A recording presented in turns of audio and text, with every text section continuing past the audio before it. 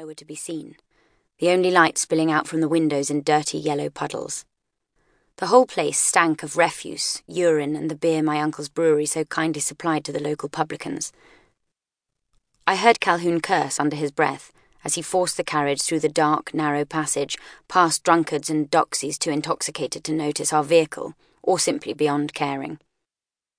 The building we drew up outside was indistinguishable from the rest, save that it was marginally cleaner. The same sorry individuals congregated outside, loitering without any obvious intention of entering. Every so often, a woman pushed through the rowdy, ragged band, ignoring their jeers and catcalls, or adding some of her own. Gathering my courage, I opened the carriage door and raised my skirts as far as modesty allowed, stepping into the filthy street below. To my silent relief, although they eyed me suspiciously, and one muttered something indistinguishable but probably obscene, they let me pass unchallenged. The subtle insignia on the carriage doors might have had something to do with that. They wouldn't think twice about abusing those members of the quality who ventured into their territory intent on philanthropy, but risking the flow of ale to their local haunts warned them off.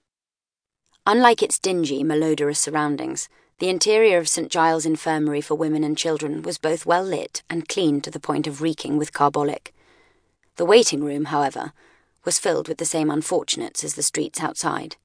Children in torn, dirty scraps of fabric that passed as clothing, and women whose discoloured skin bulged out at unnatural angles around the chin and mouth. Phosphorus necrosis was one of the most common ailments the doctors treated here, or at least attempted to. These women were all employed at the match factories, where the white phosphorus with which they worked corroded their jaws and left painful open abscesses from which stinking pus escaped. Those who showed no sign of phossy jaw were either accompanied by listless children with whooping cough or rickets, or were marked out for a very different profession by the cheap, gaudy fabric of their dresses, beneath which disease invariably lurked. The clinic occupied a cramped, labyrinthine building that had once housed an abattoir. It seemed to teeter permanently on the edge of bankruptcy, for whilst there were countless philanthropists and ladies bountiful, eager to help Edinburgh's unfortunates, they were less willing to help the women who ran it. Prostitutes, it seemed, could be reformed. Women who had taken a medical degree were beyond help.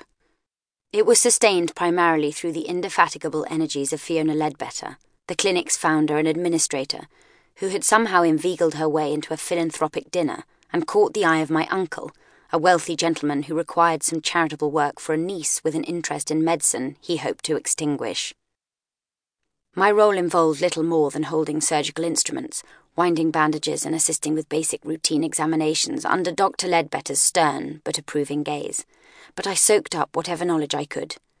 Fiona was the closest thing I had to an ally in this unwelcoming city, and whilst I was loath to trespass on her kindness more than I had to, the knowledge that I was not considered persona non grata everywhere reassured me.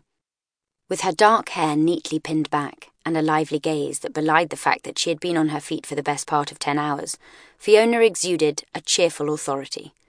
Heavy circles beneath her bright eyes suggested the toll the work took on her, but although her colleague spoke in hushed tones of periodic bouts of depression, I had never seen her defeated.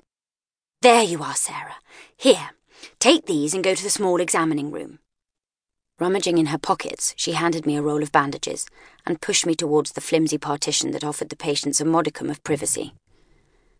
The patient, though docile at present, had clearly resisted treatment if the overturned tray of instruments and shattered glass on the floor was anything to go by, and from the reek of her breath, I suspected that gin rather than subservience was the cause of her present calmness. The wound on her leg was ugly, a few weeks old, and would probably turn septic even with medical attention. Next to her lay a bundle of filthy, pus-stained rags that had probably worsened the infection rather than helped it heal. She eyed me warily.